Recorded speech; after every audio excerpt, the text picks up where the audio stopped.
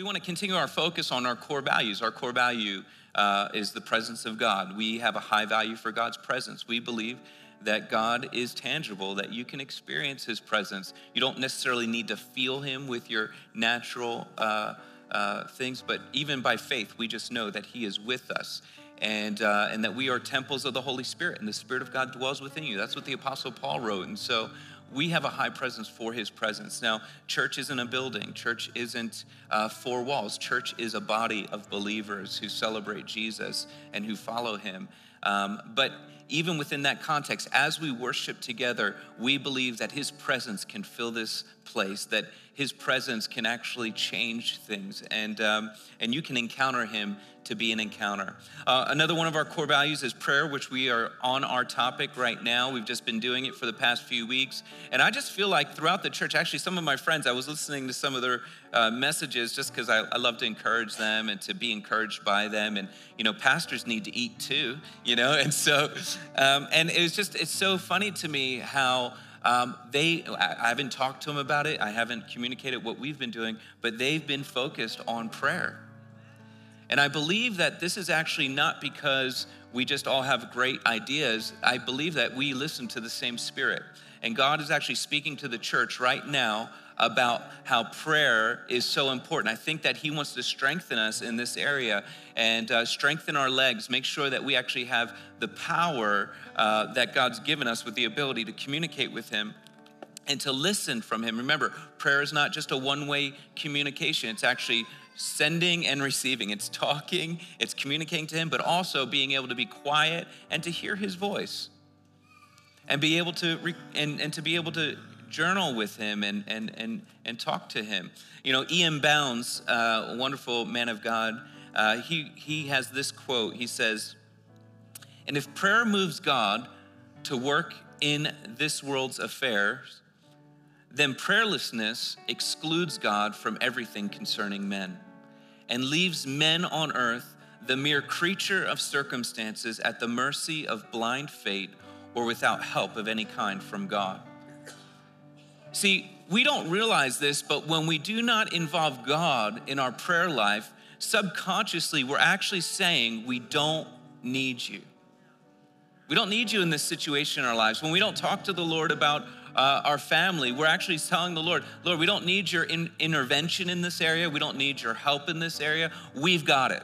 When we don't pray to God about our financial circumstances, when we don't tell him the resources that we need and the things that we would like wisdom for, then we're actually saying we're smart enough. We don't need any outside help. We're actually self-sustainable, which is not the way we were created. And so we don't realize this, but sometimes we think, we don't want to bother God with those petty little things. But the reality is we're actually saying we don't need God when we're not talking to him about these areas of our life. And so it's really important that we bring every area of God into our life. And I just got back from Brazil. I had an amazing time. God moved powerfully. 2 people that we know of got reports back that they 2 different women, stage 4 breast cancer, both got healed in one of our services, which is just a miraculous thing. Not I didn't even pray for one of them. God just touched her. And I was so celebration, just had so much celebration about that. Like, Jesus, you're so good. And everyone was, and the funny thing about this scene is we were at this church and I had got done ministering. I was praying for people. And the pastor pulls me aside. His name's Paolo Mazzoni. He's an Italian Brazilian. I was like, we're probably related. We're probably like cousins somewhere. And he said, Paul, I'm watching this couple that I know, and he knew what they were going through. But he said it was very odd what they were doing.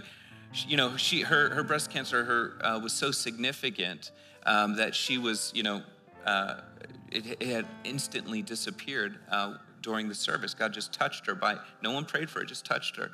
And she is in disbelief. She's feeling her chest, and her husband is in disbelief, and he's feeling it. And so the pastor goes over and goes, hey, what's going on over here? And we need to, be a little bit more modest here. But you know, when God heals you of something like that, you don't care what anyone thinks. You just don't care. And so they just talked about how, you know, this heat came on her, and she just felt this touch from the Lord, and then she went to feel, and it was gone. Just an amazing. Now, does that happen every time? No. But you know what? The more we pray, the more it happens. And so I was thinking, man, how awesome was that? And the Lord said, Paul, you know, so often we focus on the result and the answer of prayer, but we don't know and think about the dark night of the soul. You know, how many times did she knock? How many times did she ask God? You know, there's oftentimes a desert before the promised land. And here, you know, this woman didn't just pray that one time and she got healed, but I'm sure she had many experiences where she was pressing in before God, maybe having desperation, maybe feeling anxious, in despair, and had a dark night of the soul where she was pushing in for more because she was desperate for God to touch her. And I'm sure her family and her husband was just as much with her and asking God to please. Have you ever had a dark night of the soul where you're in a bad place, a dark place, and you know you need God and you're just crying out to him? Have you ever had that? Or have you guys been like, amazing, you know, great. All right, half of you, that's amazing. All right, I want to live your life, the other half. But this is, you know, a part of our walk. You know, we have circumstances, we have things that are just going to happen in our life. And when we bring God into those moments, now we are no longer alone, but he is with us. He's with us to walk us through those moments.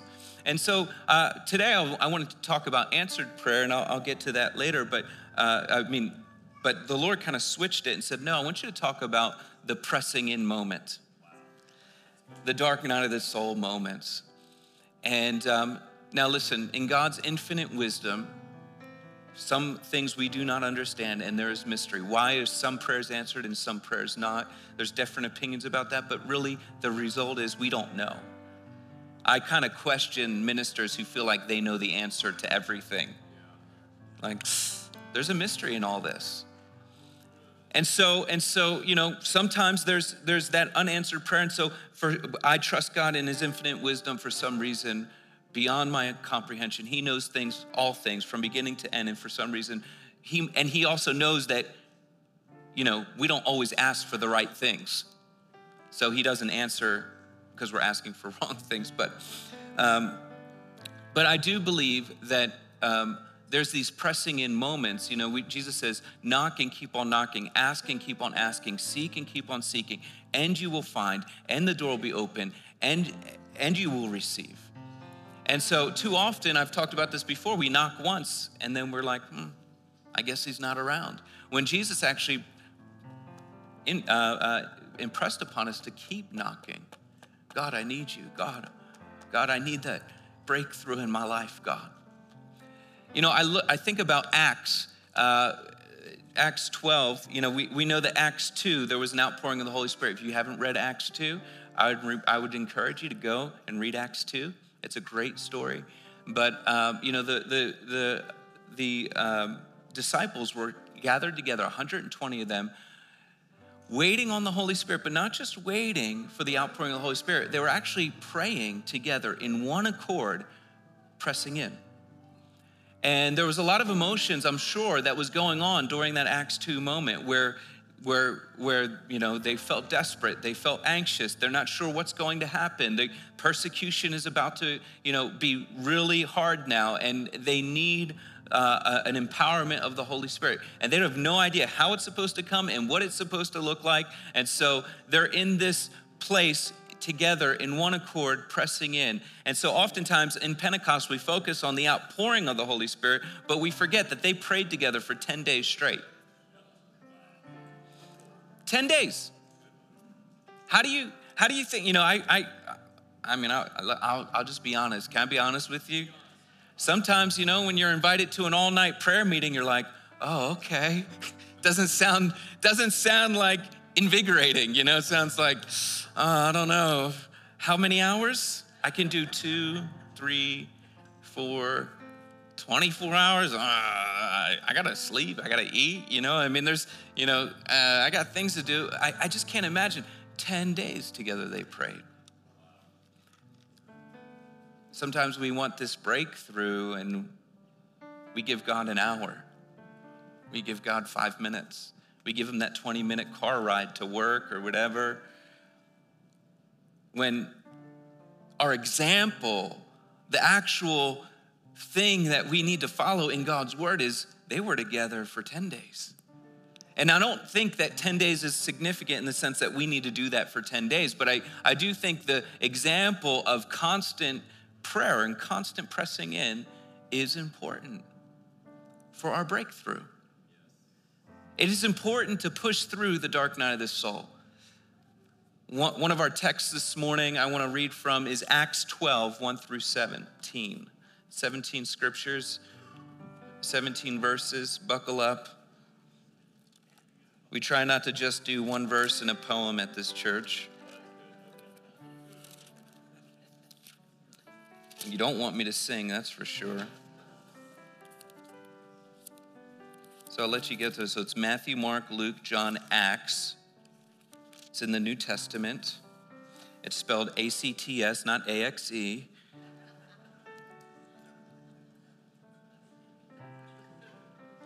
Or A-S-K-S.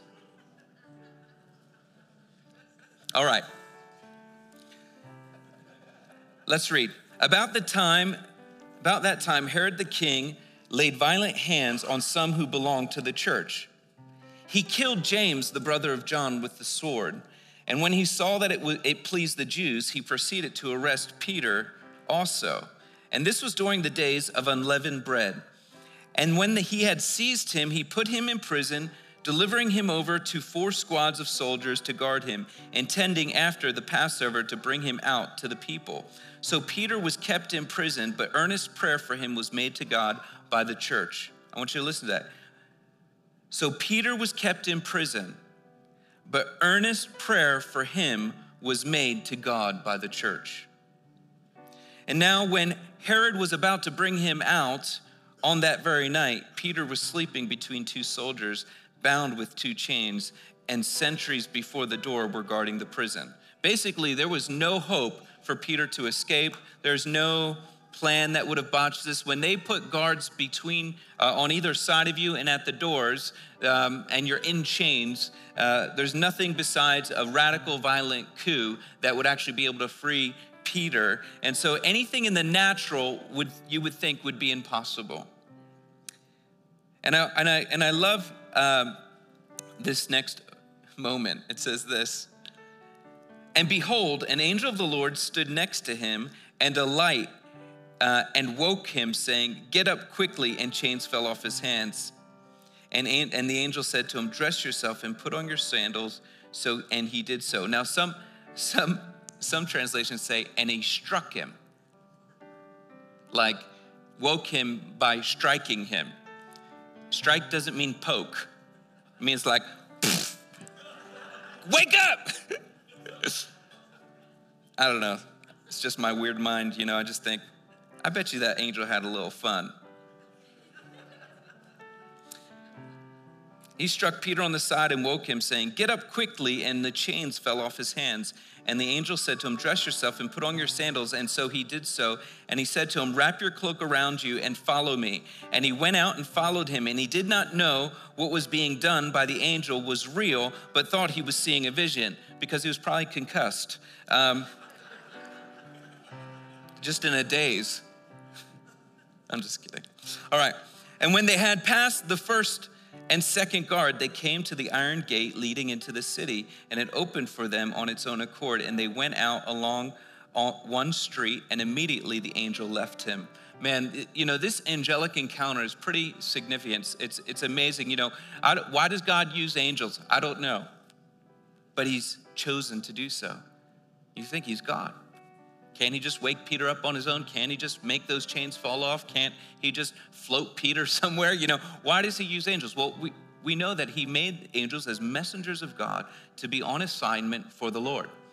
And, angels didn't just stop because we got the Bible now, angels are still present. Demons are still present. Now, they don't always manifest in this way. Sometimes they do. And when there's really desperate situations, like we have many reports of people in Islamic Muslim countries who are getting radically saved, or angels been saving them from different areas. My brothers have two incredible stories. One was my brother Guy. His name's Guy. He's Italian. His full name was Gaetano. But anyway, we grew up in Philadelphia, and he went to Father Judge was a private high school, and there was a competing public high school called Lincoln High. And Philadelphia is a rough neighborhood, and the schools were in constant competition. And my brother was wearing a Father Judge letter outfit. He was a wrestler, and and his buddy who was in track. They were walking on a Sunday afternoon in Philly area, Northeast Philly, and these kids from Lincoln High said, "Hey guys, we're gonna kill you," and it was just kind of like a gang, kind of a group of gang kids, and so they're running after my brother and his friend, and my brother's friends in track, so he just took off. And my brother is much like me. Him running is like a rock being pulled by a rope. It's just, there's no momentum. It's just, and so my brother's trying to run as fast as he can, and he gets to this strip mall, and it's Sunday back in the 80s, late 80s, and he's trying to get into one of the stores because he's looking for safety, and they're all closed. It's Sunday. And so these kids catch up to him, and while he's pulling on the door, grab him by his shirt, pull him down, and they pull out a hammer to beat him. And I told you, it's a rough neighborhood. And all of a sudden, out of nowhere, this car pulls up, this convertible car pulls up, starts honking the horn and telling the kids to get out of there. And all of a sudden, the kids get spooked, and they leave, and my brother gets up to go thank this guy, and he's disappeared. Was it an angel? I don't know, but sounds like it to me. And so I think, more than not, we have these experiences. Sometimes the Bible says we talk to angels unaware, entertaining angels unaware. Have you ever, I'm just polling the crowd here, and you're not better than anyone if you had this experience, but do you think that, or maybe have a situation where you feel like you've encountered an angel, and you didn't, just looking back on it, you're like, whoa, I think that was an angel. That's amazing, yeah. So here, Peter has this visitation with this angel, and the angel disappears because his mission was done. And it says that,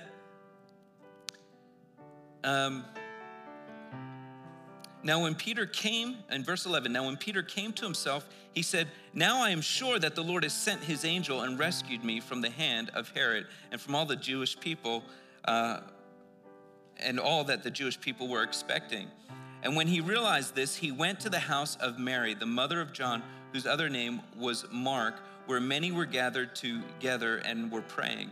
And when he knocked at the door of the gateway, a servant girl named Rhoda came to answer. Recognizing Peter's voice, in her joy, she did not open the gate, but ran in and reported that Peter was standing at the gate. This is a funny story. I mean, here, the church is very small at this point. I mean, there's a group of people that are together, that are pressing in. They're praying in the church service. They're scared. They're anxious. They're probably crying. They're probably not just crying. They're probably ugly crying. How many know what ugly crying is? Have you ever, like Robert De Niro face crying? You know what I'm talking about? That's how you do an impersonation of Robert De Niro. You look like you're crying, and then I don't know. Anyway, that's just my opinion. But they're in this place begging for sight. Like, God, I don't know how you would ever do this, but God, would you please rescue Peter? James has already been murdered. God, would you rescue Peter, the leader of our church? God, would you intervene in this way? God, there was a pressing moment that night where they were gathered together, one accord, doing what they were taught in the first place, to come together and pray. Now, I want you to know something. When you're going through a dark night of the soul, you're not alone because God is with you. But even just as or maybe not just as, but even something so significant is that you should not be alone. There's some times where you can't even pray for yourself. You need your brothers and sisters. You need to call on one another and go, hey, I'm going through it. Can you just stand in for me? I don't even have faith for this right now. But I need you to stand in faith with me. Help me. Be a Barnabas to someone. Be an encourager to someone. Build community in that way. If you don't have 3 or 4 or 5 people that you can think of right now that you could call on and say, would you help me in this time? Would you pray with me? I need breakthrough in my job. I need breakthrough in my finances. I need breakthrough in my relationships. Would you help me? If you can't think of 4 to 5 people right now, I want you to challenge yourself and ask the Holy Spirit, Lord, would you bring people into my life? Would you draw people around me, who celebrate the call on my life, who can stand with me? God, I need that. Because it's important. I'm tired of going through dark nights of the soul alone. It's not supposed to be that way. It's supposed to be through a gathering of people who love you and are pressing in. And so these people are in a desperate place asking God, I know there's possible, but I can't even imagine it. And here Peter comes and is knocking at the door, and she's so excited because she hears what they're pressing in for that she leaves him out there. I mean, this man escaped from prison.